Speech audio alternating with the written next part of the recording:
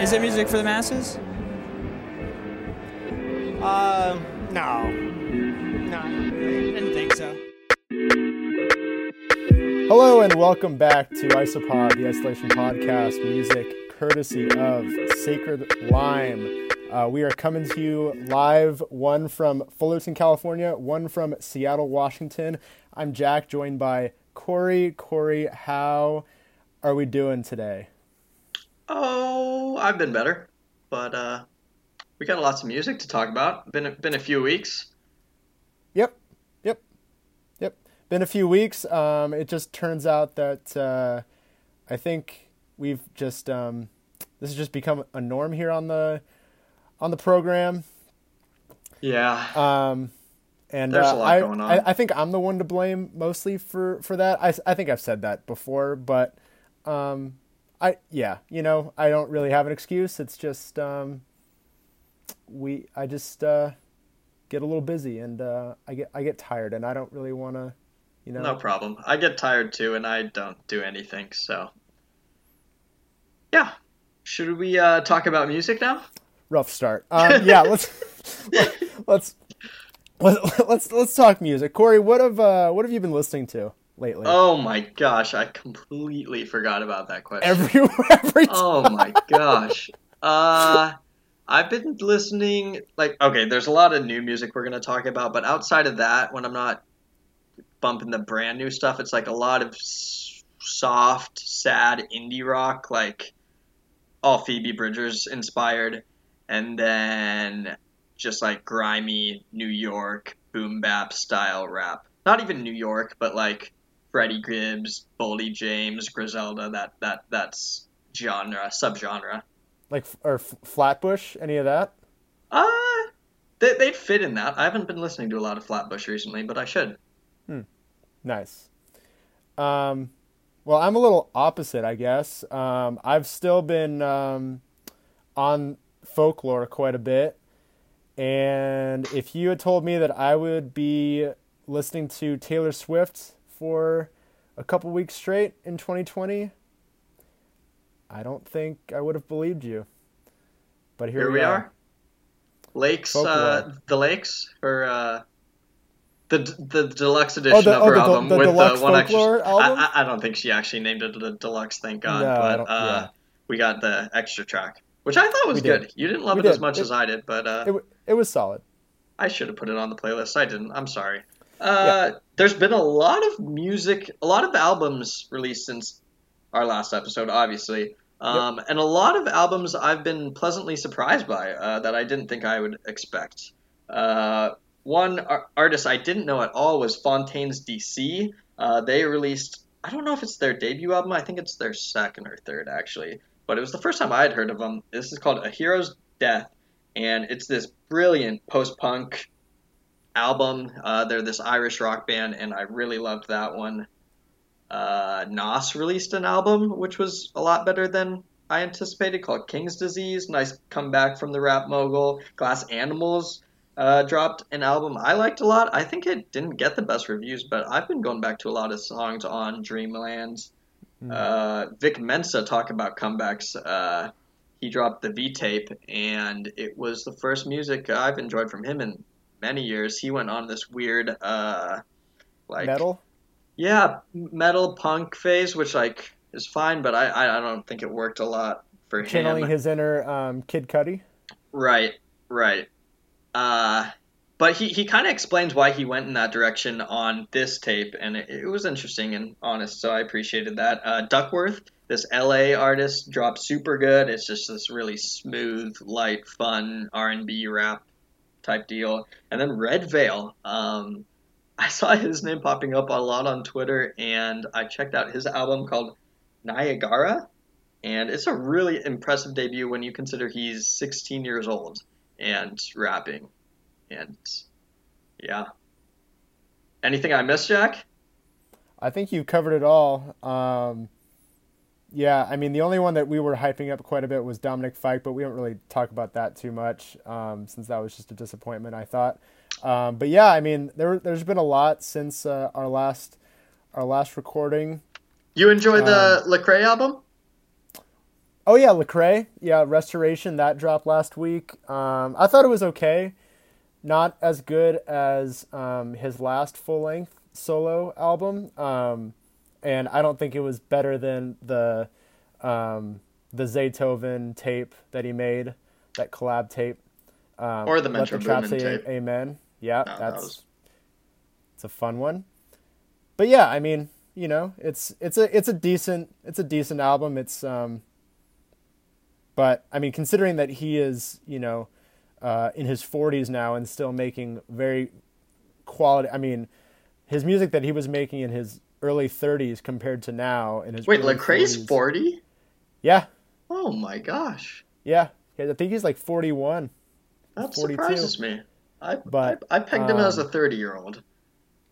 I think he's 40 something. Yeah, but I think it's pretty impressive when an artist makes better music in his like further down in his career than he did early in his career. I think very often we see Yeah, it's hard to do. It's hard to stay relevant. right. So you know, give it a listen. It's decent.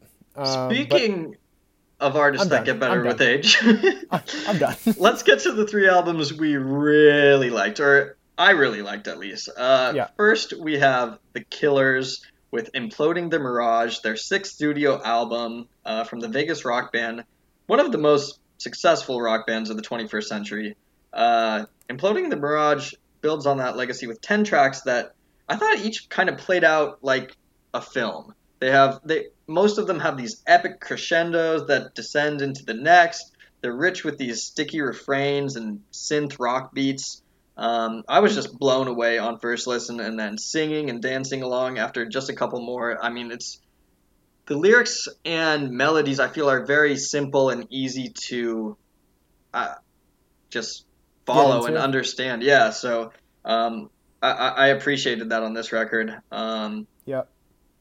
Yeah, the moment that wall of synths hits, like a minute into that intro track, My Own Soul's Warning, I mean, I was just drawn in. The slightly slower tracks like Blowback and Lightning Fields are kind of more narration-driven tracks that still rock and are often focused on Brandon Flowers and his relationships. But My God featuring Wise Blood was really the anthem for me on an album of anthems. And I love how she harmonizes on that one. Then the title track is such a great way to end it. So the Killers still making killer music. Boom. I like how you said that it was it felt like a film, because that's like how I took it too. Every one kind of had its own like unique, I guess like aesthetic to it, you know, and I think that was kind of like the whole plan behind it, especially with the lead singles too. It's definitely not. I think it's definitely an improvement for the Killers. I was into it, but not as into it as I thought I would be, judging from the lead singles. Judging from my reaction. Yeah, and Corey's reaction too. Yeah, the lead singles were all. It's always. I mean, this killer. goes back to, you know, artists who start out by making their best albums early in their career, and the Killers are a prime example of that. Hot Fuss. Making one of, I think it's probably one of my, if not like, it's probably top 3 best alternative rock albums I've ever heard. Hot Fuss. Yeah, so I mean, when you make an album like that, it's really tough to continue a career and live up to that without sounding repetitive. But I really like how they continue to push their artistry. Yeah, there wasn't anything like too new or complex about this album, but Yeah. it felt new and fresh, I thought. Right. Yeah, and that's really all you can ask for from a band that's as legendary as the Killers. So good for them. Good on them. Let's move Yeah. to Limbo, Jack. Limbo, Amine, Portland native. That's right, 503. Yeah, dude. He's making the city proud with his music, I think. I don't think I've listened to an Amine project and not been impressed by his style. It's very unique and totally Amine. I mean, I know when I'm listening to an Amine track, and I mean, you got like I think he definitely built on his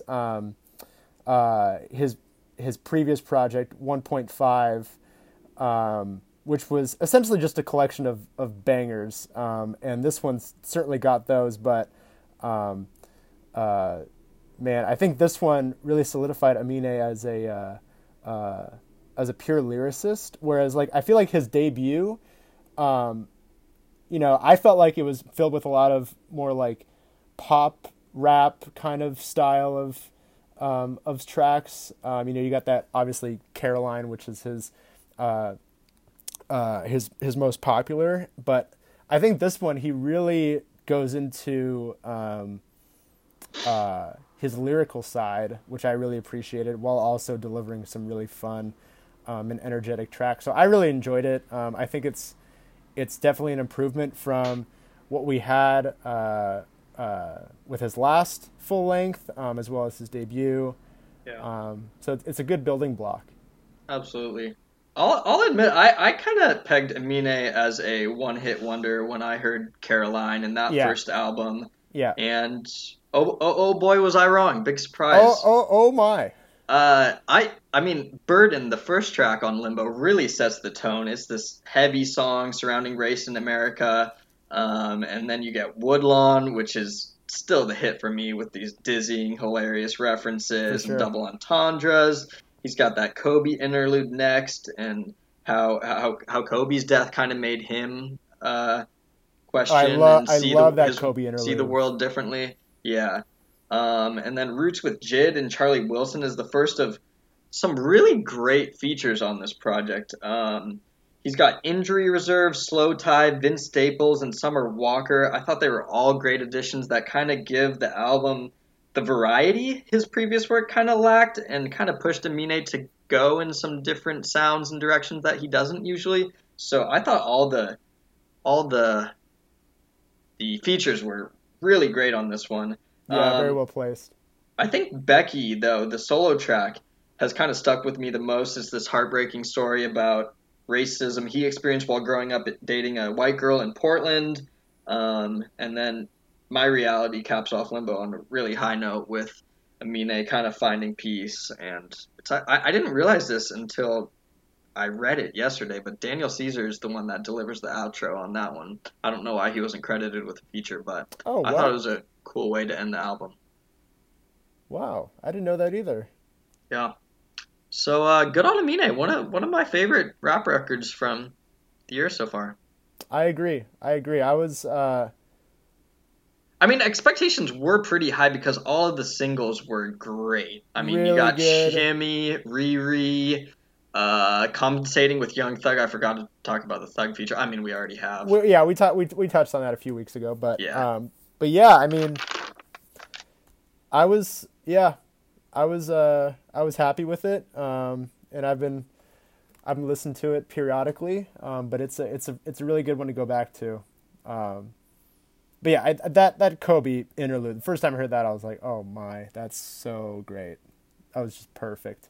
So finishing off from the albums that stuck with us, we got Bright Eyes with their new full length. I know this one hit pretty good for Corey when it dropped. We got that really nice. I really loved that single that we had, Persona Non Grata. Persona Non Grata, yeah. And I don't know if you saw their live performance of that song. No. On what? I'll have to. I forgot where they. I think it was on some local radio station. I'll have to send it to you. It's great. I think it's just the lead singer. Connor Oberst, exactly. Of course, Connor Oberst. There you go. But yeah, it's. I think it's just him going acoustic on that. So nice. But yeah, that was a great intro to that album. Yeah, well, the intro itself I didn't actually love. It's called Page Turner's Rag, and it's like this bar scene conversation featuring Connor, his ex-wife, and his mom. Connor said he associates those nights with happiness, but it's not how I would have began the record. Luckily, I don't have many more complaints from there on out. The sounds are fresh and contemporary, touching on 808s, Americana, and dabbling into like complex electronic sounds throughout the record. But it's always the Connor Oberst show, and Connor has endured the loss of his brother and a divorce since his last record. They haven't released an album in 9 years. Um, but these events loom amidst the societal angst that Connor and Bright Eyes have been known for. But yeah, if you dig beyond Connor's voice, which of course seems like he's always on the verge of crying, there's many songs and references to optimism and love and hope, and I'm excited to keep on listening to this one. There's much more to digest. I mean, I talked about how like The Killers was like a really easy listen to, digest and dance and learn the lyrics too. But this one's gonna take some time, and I'm enjoying it so far. Pan and Broom, Tilt and Whirl, and Callous to Dover are the big stand-up tracks I'd recommend. Cool. Want to jump into the playlist? Let's do it. So like we did last time, I believe, since we haven't recorded in a while, Corey and I just have picked our 5 favorites that we've chosen. Done it like 7 episodes in a row at this point. I mean, our listeners, I think, are pretty. We used to list off all like 90 songs that we've put on playlists since our last episode, but terrible idea. Someone told us they hated that, so we're just gonna go with our 5 favorite. We are updating the playlist even if we aren't, recording episodes. So look out for that. Yeah, every week the playlist is brand new, so we keep it fresh that way at the very least. Well, my first is a track that released the day, the last time we recorded, that day it dropped. This is a new single from Novo Amor, Opaline. I think that's how you say it, but oh my. I thought that I had heard my favorite Novo Amor song with Decimal, but I think this is it right here. Another artist that keeps getting better with age. I should never say, oh yeah, this is the best song that I've heard, and then the next track, it's the best one I've ever heard. So we tend to do that a lot, you and I. Yeah, we do. It doesn't have to be their best song to be a great song. No, but I tend to exaggerate everything that I say, so that's just the nature of my reaction. So anyway, Opaline, I love this song so much. It's this gorgeous track with a swirling piano instrumental that complements the vocals so perfectly. All about wanting to feel differently in a relationship that you want to work out to like the best that both people want in that relationship, but just finding that place where you just can't get to that place in the relationship. So just coming to terms with that. Really, really beautiful track, and new Novo Amor on the way album. It's called, I'm gonna butcher this, Cannot So Whatsoever. So Cannot Whatsoever, something like that. Just keep on the lookout for it. All right, we'll let you know. We'll let you know when it drops. We'll give you an update next week when it's actually called. Jack, are you gonna guess all my songs? I have them in chronological order. This first one should be really easy because it also dropped the day of our last episode. Yeah. Well, I'm gonna go with the Billie Eilish track for sure. That's gonna be your first pick, right? There it is. The best. You're gonna guess them all right now? Do you want me to right now? No. So the first one is My Future by Billie Eilish, dropped the day of our last episode back in July. Billie, the 18-year-old Gen Zer, sings about the things older generations have stolen from her generation. Anyways, it's really an optimistic song, though, where Billie pens a love letter to her future self, which is so refreshing considering most of her dark lyrical content in her earlier work and debut album. It's a song about finding a light in the darkest of times, and yeah, Billie just continues to impress. Yeah. Oh yeah. Just continues to get better for sure. Next song for me is a surprise single from The Weeknd featuring Juice WRLD. Yeah. Did not was not anticipating this collaboration. But I guess I didn't know this, but I guess they leaked it back in 2018. They first teased it on their Instagram, on the Weeknd's Instagram. And so, yeah, I don't really know who I like more on this song, Juice or Abel. I think when The Weeknd comes in on his verse towards the latter half, it's just this smooth transition that just fits perfectly. And I think it's their first collaboration, if I'm not mistaken, but it seems like seamless collab for both artists in terms of their style of music. Yeah, it makes sense. Yeah, it definitely made sense. So yeah, I'm really enjoying this one. Again, R.I.P. Juice. This was a really great. I think this was it's a perfect Juice WRLD song in general, but also it's a nice single to honor him for sure. Nice.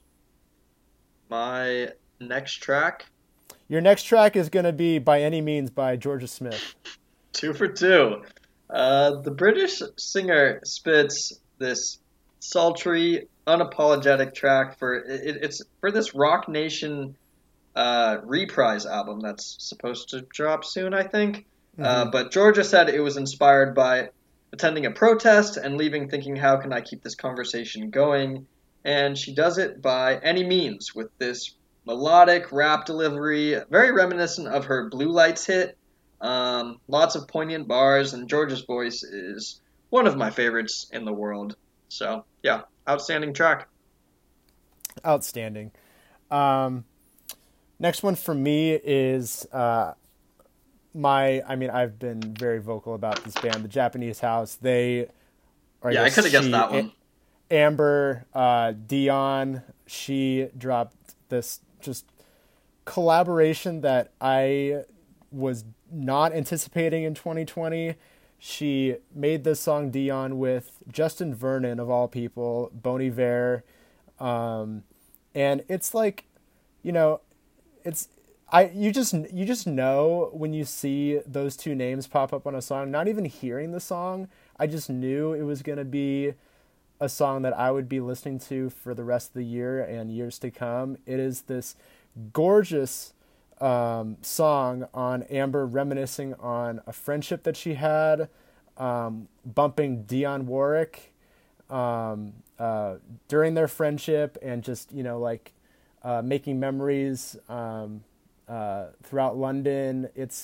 I love it so much. Justin handles the chorus on this track, and they hooked up with they have the same producer, BJ Burton, which I did not know, and so that's how this collaboration came about.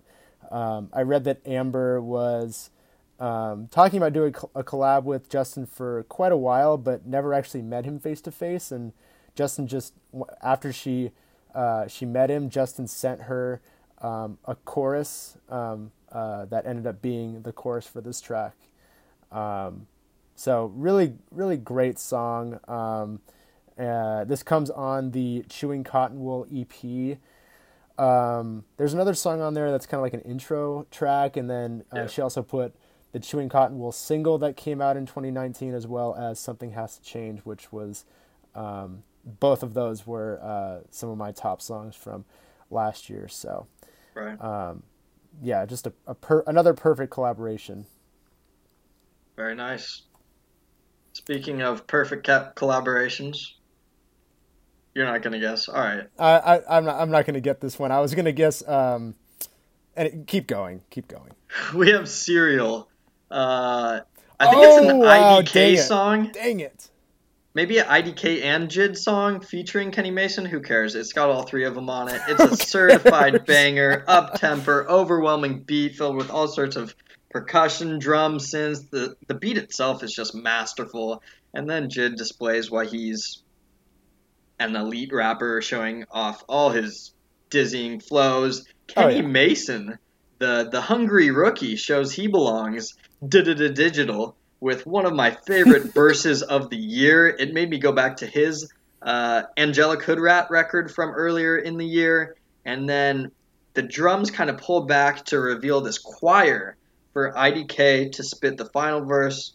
Just a great track. What a chorus. I love it. What a chorus, what a song. Yeah, that's a certified Jack banger right there for sure. Haven't done those in a while, by the way.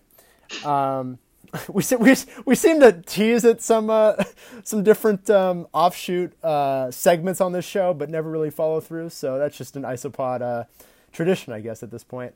Next up for me is we kind of teased it a little earlier. Dominic Fike. This is the closing song off of his new album. Florida is the name of the song. Unfortunately, fortunately for this song, but unfortunately for the album, this was the only new song that I really enjoyed off of that new album, minus the singles, of course. But yeah, this is just a great finisher, and something that when I listened to it, I was like, oh, this is what I was hoping for with this album. You know, something like this. I don't know, like the album as a whole, it just felt a little erratic and not really well put together, and this song is just so like tight, and even though it's 4+ minutes in length, I think